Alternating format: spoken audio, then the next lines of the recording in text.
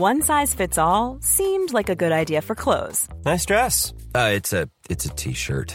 Until you tried it on. Same goes for your healthcare. That's why United Healthcare offers a variety of flexible, budget-friendly coverage for medical, vision, dental, and more. So whether you're between jobs, coming off a parent's plan, or even missed open enrollment, you can find the plan that fits you best. Find out more about United Healthcare coverage at uh1.com. That's uh1.com. There's never been a faster or easier way to start your weight loss journey than with PlushCare. PlushCare accepts most insurance plans and gives you online access to board-certified physicians who can prescribe FDA-approved weight loss medications like Wegovy and Zepbound for those who qualify. Take charge of your health and speak with a board-certified physician about a weight loss plan that's right for you. Get started today at plushcare.com/weight loss. That's plushcare.com/weight loss. plushcare.com/weight loss. This is episode 96 with Ankur Nagpal.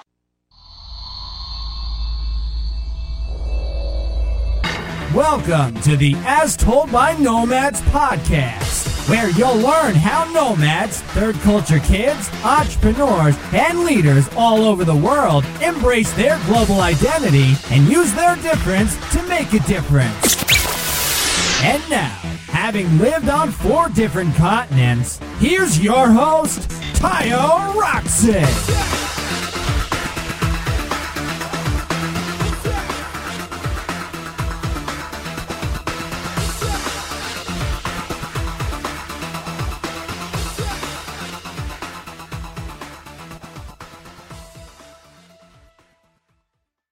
Welcome everybody. Today I have with me Ankur Nagpal, and Ankur Nagpal is the CEO and founder of Teachable. But it's a very interesting guy. He's gotten an interesting rise to his career. So he's originally from India, but he's done a lot of several things: being an international student, being an entrepreneur, being a developer with Amazon, and developing courses. So we're going to talk about his journey to the United States and how he figured entrepreneurship was the path for him. So welcome to the show, Ankur. Thanks, man. It's great to be here. Pleasure's mine. So where did it all start for you? I know I was doing a lot of research on you, and I saw many things. I saw you were one of the largest developers in Facebook. I saw you had accounts at Udemy. I saw you had Amazon. It seems like you have a history of doing some cool things, but I'm curious to hear from you where you started and how you sort of got involved in entrepreneurship and just, really in New York City here. Yeah, absolutely. So it's interesting. I moved to America when I was 17 years old. I'd spent all my life growing up in a small country in the Middle East called Oman. So it's interesting because I'm Indian through and through, born in India, but I never even lived in India. I grew up in Oman in the Middle East, came to America when I was 17. So truly a third culture kid. Having never really, living in a different country than where I'm from and then moving to America. But I moved to America to go to college when I was 17 to the University of California, Berkeley. And like a good Indian kid, thought I wanted to be an engineer. Turned out I was totally wrong. That is not what happened. But at the time I thought, I want to be an engineer, which, led me down the path of interning at Amazon my freshman year. And not only was that my first job, that's also been the only job I've ever had in my life. And it was one summer. It was one freshman summer. I was 18 years old. The only time I've ever been employed by someone. Lasted 3 months. In those 3 months were very pivotal in my life because, one, I realized I don't want to be an engineer. I just realized that I'm not as good at it as I think I am, and I don't enjoy it that much. But those 3 months were also important because that's when the Facebook platform launched. So it was the same 3 months, summer of 2007, the Facebook platform launched, and I started messing around with the Facebook platform, building Facebook applications, and that went on to define the next 4 years of my life. Wow. It's crazy. You and I have such similar stories because I came to the States when I was 17 as well. I believe that was around 2007. I think here you came around. Did you come around when you come? 2006, 2007? Yeah, I came fall of 2006, Amazon summer of 2007. Right. So I came, fall 2007 then. And then it was very interesting for me to hear about your TCK background, your third culture background, because why Oman as an Indian? What was that? So in the mid 80s, what basically happened with Oman is they were very resource rich. they're trying to go and they're building a lot of infrastructure from scratch. So it's almost like a country's trying to catch up with the rest of the world with having a lot of money. So what that did is it created a lot of opportunities for people around that geographical area, of which there was a rising class of South Asians, like my parents, that were well-educated, went to good universities. The best opportunities for a lot of them there were in countries like Oman, because it was a resource-rich country that just needed talent. They needed, smart, educated people to help take the country forward. So, yeah, my dad moved there in the mid-80s, just because opportunities there were substantially better than what was available in India at the time. And that coincided with a huge number of South Asian immigration to Oman at the time. Oh, love it. I had no idea. So you move in and you having to sort of communicate across cultures. What was that like initially as a kid? And then we'll go into what it was like when you first came to the United States. Yeah. So growing up, we never felt it just because there were so many Indian people in Oman, right? So my high school, for instance, not my high school, every school I went to, elementary onwards, was always Indian school. So I only really interacted with other Indian people. I only realized that the Indian people I interacted with growing up are very different from people that grew up in India. I didn't know that until I came to America. We almost had our own kind of sub-community there of, Indian Indian people living in Oman. So the first time around growing up, I wasn't really conscious of much. Also in Oman, everyone speaks English. English is kind of the default communication language. I could get by living there for 17 years despite not knowing Arabic. A lot of other countries, you wouldn't have that luxury. If you lived there, you had to learn the language. In Oman, we never even learned Arabic. Had a very, very good upbringing there. Like, I still go back every Christmas. I love being there. But it's also a very sheltered community, right? Just because you're around people very similar to you. Moving to America, that changed. And, overall, that was for the best. And it's been one of the best decisions of my life to come here. Okay. So what was that like? When you came, did you have a culture shock moment or was it easy for you? For me, when I came, growing up as a diplomatic kid, it was easy. Transition was easier than people might have expected because I had gone to an American middle school. So I sort of, started to develop a certain accent and it was easy for me to fit in. But I've talked to other people who were like, wow, everything is bigger in America. Like, this is crazy. So I don't know what your experience is like. So, I don't know. I feel almost spoiled when I say this and people don't believe me, but it really wasn't that different and it definitely wasn't hard. I grew up, English has always been my first language. Mm-hmm. I found people in America that shared the same interests pretty much almost as soon as I came here. Yeah, the accent was different, but it's still the same language. Mm-hmm. American popular culture was dominant, even, believe it or not, even in Oman, even with Indian high schools, we watch the same movies as everyone over here. We watch the same TV shows. We listen to the same music. Like, it was not that different. Yeah, no. Yeah, I believe. Don't feel spoiled because I completely get it. It seems like you found connectors, and you were able to, like you said, pop culture. Yeah. For me, pop culture is a way I connected easily with people, and pop culture in America was pretty much a lot of the same popular things, right? Hollywood, the same music and type of stuff. Okay, the only thing I missed was I played a lot of cricket growing up, and here I was like, the sports are all different. But now I'm a huge football fan, so.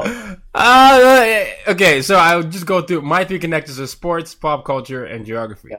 So, I guess growing up initially, I played a lot of soccer, football, whichever one you decide to say. But I quickly had to learn basketball and tennis and all the other sports and football, like American football. But cricket is something that's not played here. So, I see that you were like the head of product at cricket.com, and that's like a big part of who you are. Did you just like abandon that?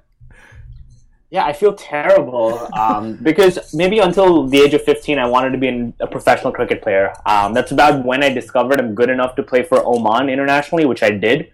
Oh, but that's like playing for America internationally. You're playing for it in a sport where it's not a major sport. Like, I'd have no chance playing in a country that actually played it.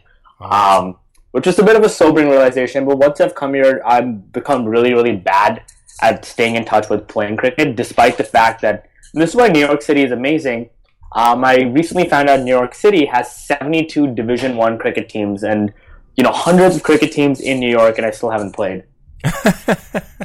Wow, that's crazy. 72. I didn't even know that. Okay. Wow. Okay. So then sports, common language. You picked up several things. You found people based on common interests. What led you to saying, well, entrepreneurship is my path? Because you only worked at Amazon for, you said, about a month or so, or a semester. Yeah, so I worked in Amazon for a semester. That coincided with the launch of the Facebook platform. Big surprise, but the first ever Facebook app I built was fantasy cricket. So like fantasy football, but for cricket. That set me down a path, though, of just seeing the power of entrepreneurship firsthand. By the end of that summer, I was making $25 a day, nothing like life changing, like enough that I was like, wow, this is food. I'm making food money every day, kind of an autopilot, just doing what's already fun. Fast forward a few months, and then making hundreds of dollars a day. By the end of the first semester back at school, I'd made about $100,000 just by continually building applications. But it's mostly just stumbling into the path of entrepreneurship rather than making a conscious decision that I want to be an entrepreneur. So again, that's something else I feel very fortunate about. A lot of people that become entrepreneurs have to take ballsier decisions than I did, because for me it was never a ballsy decision of like, I'm giving up employment to do this. I just like went to class less and built shit. So I never had to make a conscious choice that I decided I'm going to be an entrepreneur. But by the time I graduated college, that's all I'd been doing, and that's all I knew how to. The idea of going and, getting a boss and getting a job seemed preposterous. What about as an international student? Was that, when did you, figure out the residency issue? Because, man, that was a pain. Yeah, because you got the F1 status, right, as a student, and then... So, I mean, it was a rough journey. I mean, I've been through, an F1, I did the OPT for 12 months. I got the 17-month extension on the OPT. I then realized, oh, well, I need to figure this thing out better. And I intended to apply for an O1, but I got lazy and ran out of time before I applied. And I was facing a decision. I was like, wow, how do I stay on in the country? So then I applied for a degree that I didn't want or care about. We're at a small community college, just to get another F1 while I applied for my O1. And then I applied for my O1, and then finally through my O1, I did the EB1 and got a green card, and solved that once and for all. But it was definitely very messy for a while. No, I hear you, because I've gone through the F1, and then after college, I got a work visa, so HB1. Then I decided to get my MBA here in New York City, so I went back to the F1. And then I graduated in May, and I was talking to a few lawyers, and it seemed like the O1 was the path for me. And they kept saying, so I guess I'm technically in my OPT now, so I have about 7 months to decide if I want to do the O1 again. Well, I've never done the O1. Do the O1 or get the HB1, and I guess the difference is there's no cap with the O1 or as much as there is with the HB1. So, if you get the O1, you also have the opportunity to apply for the EB1. The EB1 is the same criteria as the O1, except the bar is a little higher. It's the same criteria, but you get a green card instead of a visa. And that was an amazing process, because from the time I applied for the green card to getting it was less than 2 weeks. Oh, yeah, wow. That's crazy. And for the listeners listening, I know a lot of what we just said in the last couple minutes might be like, wait, what's O1? Makes no sense at all. We're like, O1, HB1. But as international students and people to come to the United States, you need to get a visa to get into the country. So the F1 is the student visa, allows you to get there. And then, when you say OPT, you have a year or so after you graduate to find work or to, it's called optional practical, training or something like that. And you figure out what you want to do, and then you can either go back to school or get another, get a visa or a company to sponsor you, and that's the HB1. If you're O1, it's sort of like for creatives or entrepreneurs or business people or actors or athletes or stuff like that, where they can. My O1 lawyer though told me he recently got a Playboy Playmate and O1 visa, so I was pretty impressed with him. Yeah, really? Look at him. Well, I mean, look at O1s, bringing people all over here. But no, so I love it, and I wanted to just touch on that before we go into Teachable and what you're doing with courses and why you think courses is one of the best ways to build your brand online. Because a lot of listeners, they're from 109 countries. I started this initially as a voice for TCK's nomads, and it's gone on to be TCK nomads and international entrepreneurs. And a lot of the questions they ask sometimes is, well, I want to build my business as an entrepreneur, and there's a certain hurdle and you were one that I saw, and that's doing the same thing, sort of. I'm doing that. Decided. Well, entrepreneurship is something I'm doing early, and I'm going to figure this out regardless. So I just wanted to really touch on that. But so then you decided to go to use Fedora, which became Teachable.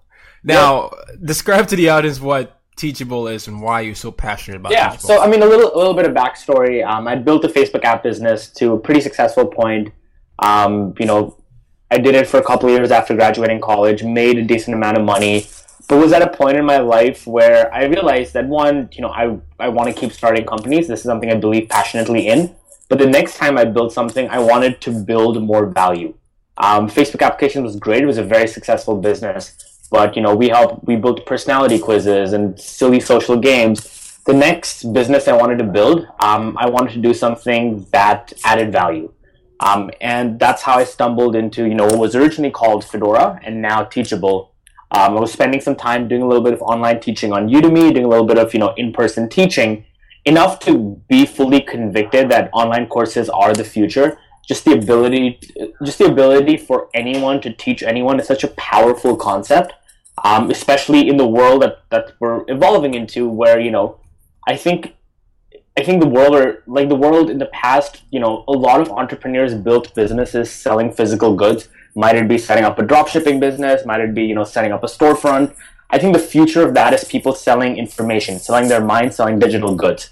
And that's what, led us to build Fedora, which is now Teachable, as a way to enable anyone to build online courses. And what's cool is most of the people that use our platform to build online courses, they're all what we define, they're all mostly entrepreneurs. So, we look at our mission as enabling entrepreneurs to be the teachers of the future by selling online courses. And like I said, I told you I built a platform on you because I was thinking of launching a course for international students and stuff like that. And I get into these conversations with people when they talk about courses where they say, I get the courses is great and it's a way to create income, but I don't know if my niche is something that's important, right? Some people might say, if I'm teaching someone, let's take my case for example, I'm teaching someone how to international students to be better, to fit better in the United States. They can say, well, it's not like teaching me how to be a designer, or it's not a certificate type of thing. Why would I pay for that? What do you say to those people? So two things. One, we have an amazing amount of data now, right? One of the cool things about building this company is we see all the data, right? Every day there's about, 1,000, 1,500 different course purchases, about 60, 70,000 students interacting on our platform. So we see data, we see what they do. And what's interesting is no matter how bizarre the niche is, no matter how you think the topic is unprofitable, there's people making money in it. Like it's blowing our mind all the time just by being we've seen people make money on all kinds of topics, not just programming, marketing, design, and other things that, because what you pointed out is very fair. It's one of the biggest objections we hear when we're training people is people believing that their interests are inherently unprofitable because they're not teaching iPhone programming. But the good news is we have data that shows that, no matter what your topic is, chances are there's a profitable course in there. At the same time, I still see a lot of people who don't think about courses the right way. And I think you still ultimately have to solve a problem for a student. And if you do that, the topic doesn't matter. But if you're coming at it just trying to, record videos on a broad kind of area, that's problematic. But no matter whether your topic is art, painting, music, whatever it is, if you can solve someone's problem, if you can think about your course as a way to take someone to an outcome and you define what the outcome is, you define what the transformation is, you can find a profitable course in any topic. No, I love it. So approaching it as a way to solve a problem. But okay, so let's say you have that mindset now. What are 3 to 5 steps that one can take? Because I know there's putting the course together, there's marketing, there's getting a community of people to buy. The first thing you want to do is you want to identify. I mean, we can workshop it right now, right? So what was your course going to be on? It was going to help international students in the United States succeed. Okay, so the first thing I would tell you is, so I would ask you to be a little bit more specific with your transformation. So the transformation, you're doing is you're helping an international student succeed. How are you helping them succeed? Is it getting a better social life? Is it having financial success? Is it, getting them a visa? Like, how are you going to help them succeed? Like, what is the best case transformation a student will have with the course? Well, look at this is great. I love this. This is live. So it was basically centered around finding a cultural fit, right? So incorporating the best way to use digital media to sell yourself to employers, best way to take advantage of the social life of the United States and fit in, and while embracing yourself. And the other thing was going through the courses and balancing your social life with your academic life, where you feel like you get a balanced life, as well as that. So it was like all encompassing, that type of thing. So okay, I won't push much more. But when you identify the transformation, the next thing I would tell you to do is think about the steps someone needs to take to get to the end transformation. And when you have those steps listed out, I would pretty much line up each step as a section or a module of your course, and then record smaller video lectures under each of the steps. And when you do that, you have your full kind of course outline, and that's all that it is to getting a course done. And it's just a case of filling the blanks, recording it, and that's the production part. Well, on the other side, you have to think about the marketing of the course, and the marketing of the course is the same as marketing any product online, which is building an email list of subscribers that care about this problem.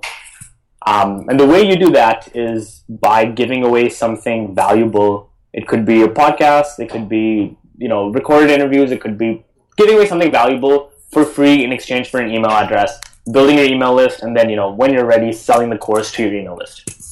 So I'll tell you what. So since we're using me as a case study, and like you, I'm very open. This was obviously one of my first big failures in entrepreneurship. When I did it was, I said, I'm going to create this source. I've had this podcast, I have a media platform.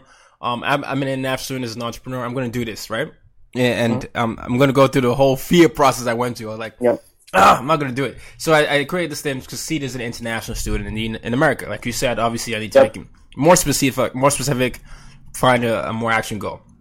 I then went about doing the interviews with several international students across several parts of the world that come to the States. So I'd had, I think, 7 interviews. So that was going to be my bonus.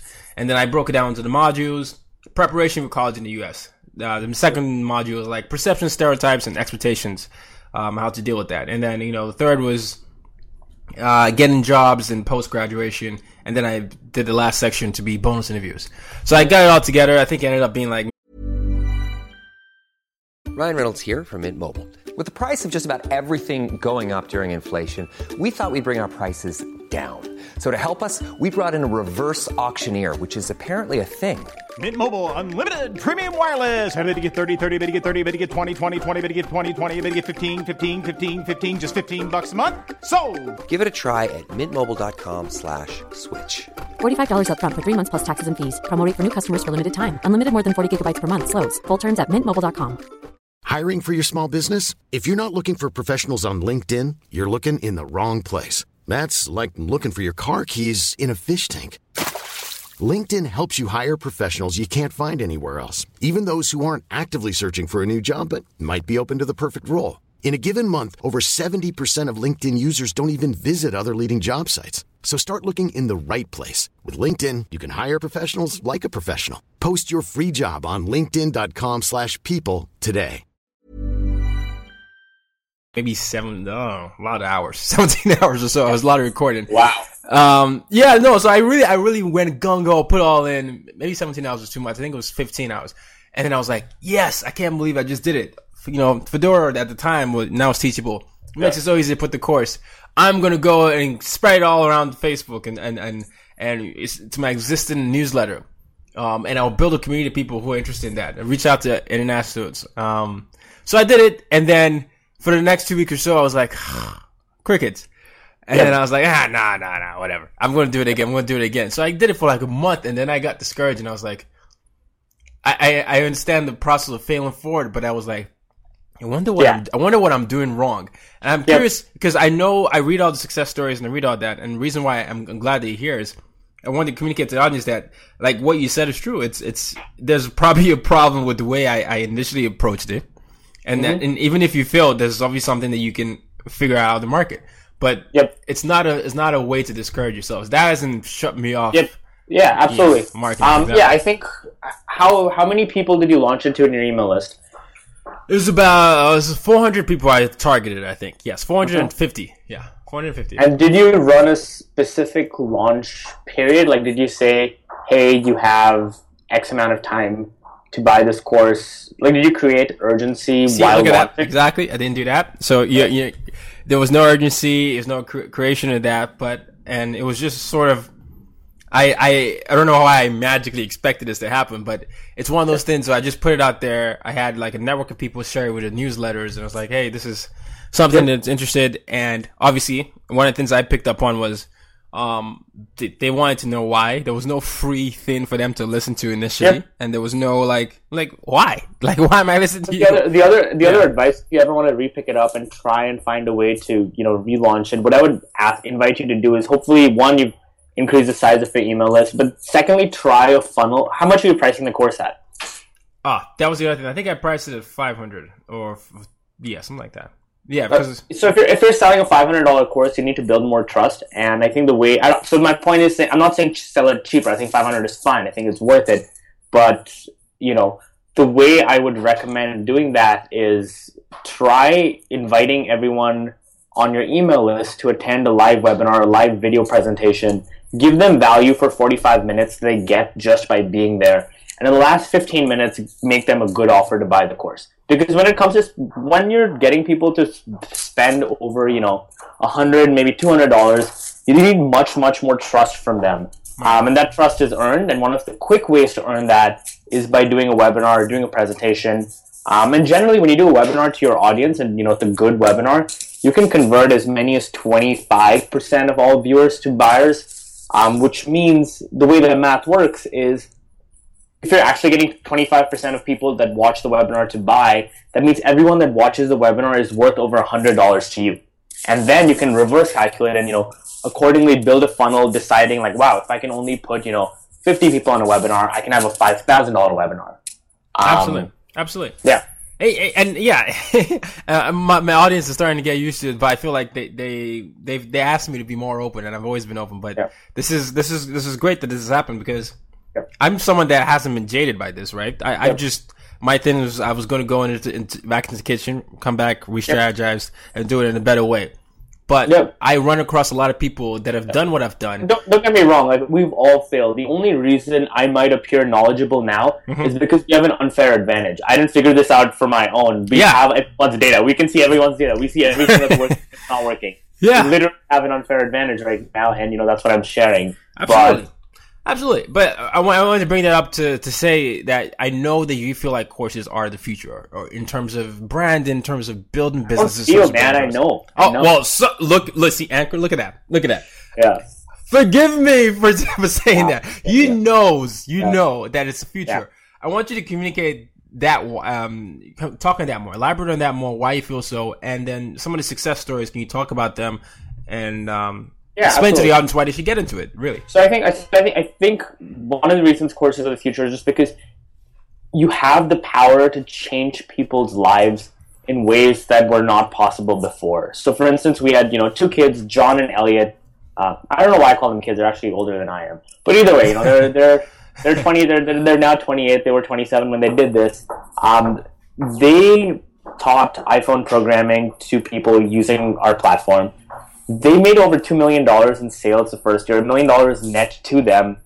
But that's not even what's cool. What's really cool is they have so many case studies from people that took their $79 course teaching you how to build iPhone apps, and those people in turn got new jobs, went from not being a developer to being a professional developer. They got raises, they built applications. They created such an amazing network of change around them from a $79 course that, otherwise would not be possible.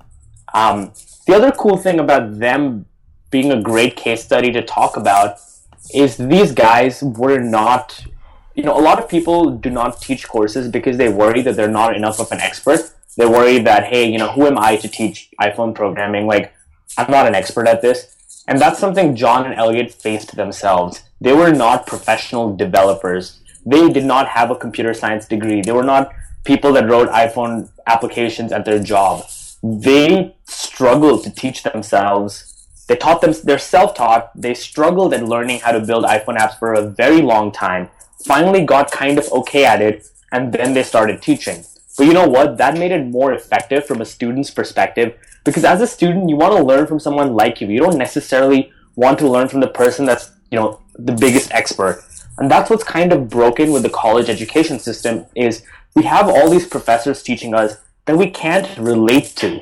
The power of everyone being able to teach everyone is there's some people to whom your story makes you the most relevant person to teach it. John and Elliot were very relevant teachers because they struggled learning how to code in the way a university professor never would, because they got their degree 30 years ago. And that's what I find so cool ultimately about online education is, yeah, of course you can empower people to make money and all of that, but students now have the opportunity to learn from someone just like them, someone that's one step ahead of them, someone that's 2 steps ahead of them, someone that used to struggle with the same things they struggled with, which ultimately means more empathetic teachers. That's one of the reasons I'm so excited about online courses.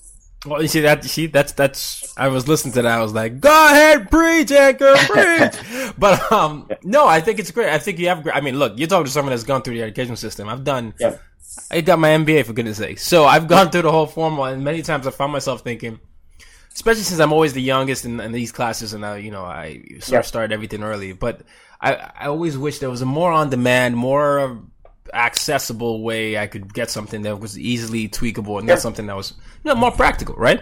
So the other reason I'm excited is what I told you earlier about just entrepreneurs. I think the most motivated people in the world are entrepreneurs. Yep.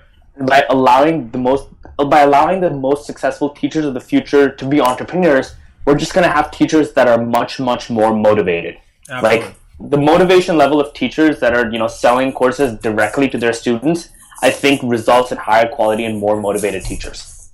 Absolutely. And we're going to wrap up soon, but there's a few things I want to talk about. So does Teachable help people market courses? I was listening to one interview you did with Zendesk. It seemed like one of the things you talked about was, how you help market online courses. Because sometimes I see people. We're not a marketplace, right? So we're never going to bring you students the way Udemy does. The flip side of that is we also don't take away your students the way Udemy does to sell them in competitive products. So we don't have a cross-pollination system. When you bring a student to your Teachable school, they are uniquely yours the way they are when you bring them to your website. So we help you power your website. But at the same time, we build a lot of tools that enable you to market it. So every school comes with an inbuilt affiliate program, so you can appoint someone else to be an affiliate and help them promote the school for you. We integrate with email marketing tools. We let you do email marketing straight from the admin panel. So we have a lot of marketing features built into the product, but we do not market your courses for you for the simple reason that would entail us also taking your students and sending them to other courses, which we don't believe in.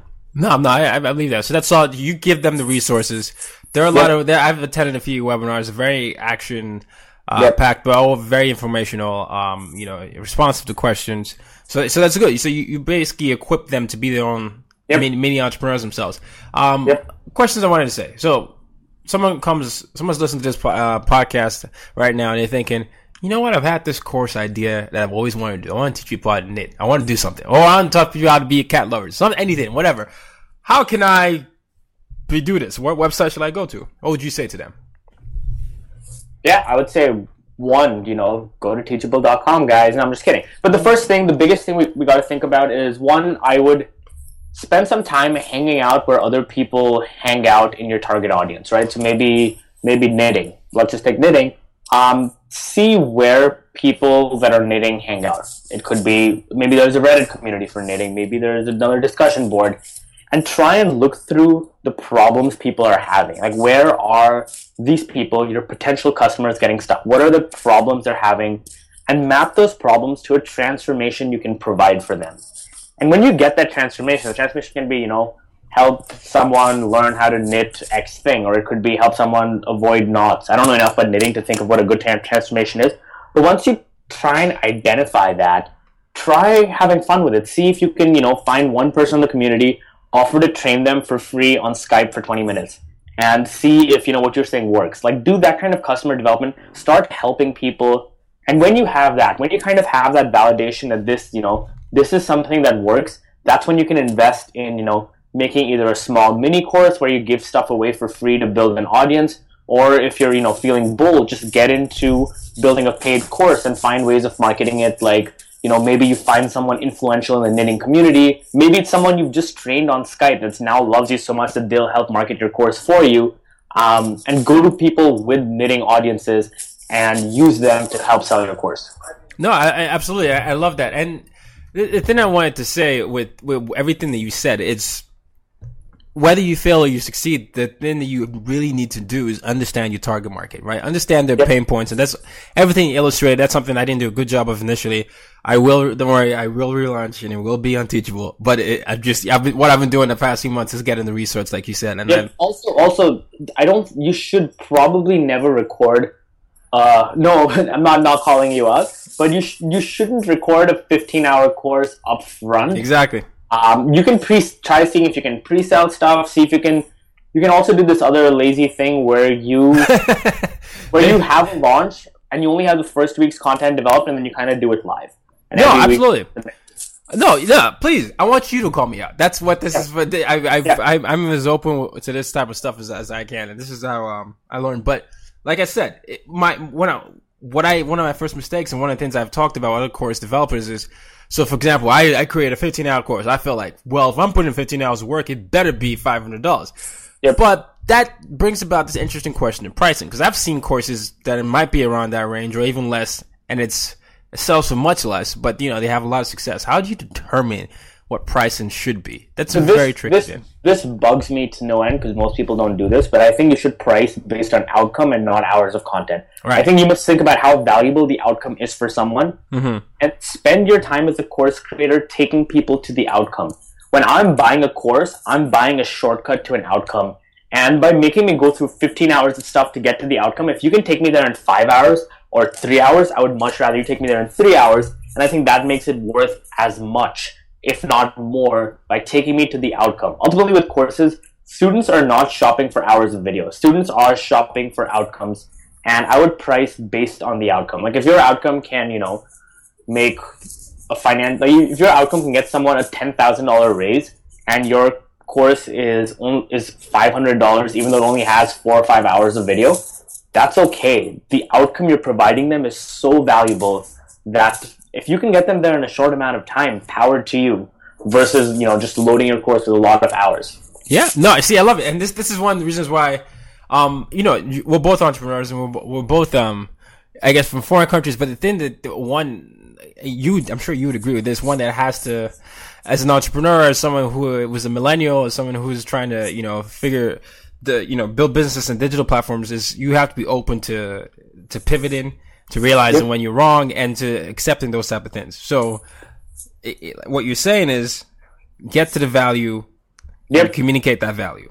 Yep. People want that. We live in this time where people are like, blah, blah, blah, blah. If you can't, if they're listening to you for a few hours, they're like, what is this? It's not going to be there. So the quicker you get to communicate how valuable your course is, the faster you get the audience and the community you want to do. And also know your avatar. I know you were saying that, but I can't stress that enough, because I've been building the media company, and once I started to do that, everything shifted really. So it's very important. I love that you're saying that, and actually accentuating all those points and everything you've said. Yep.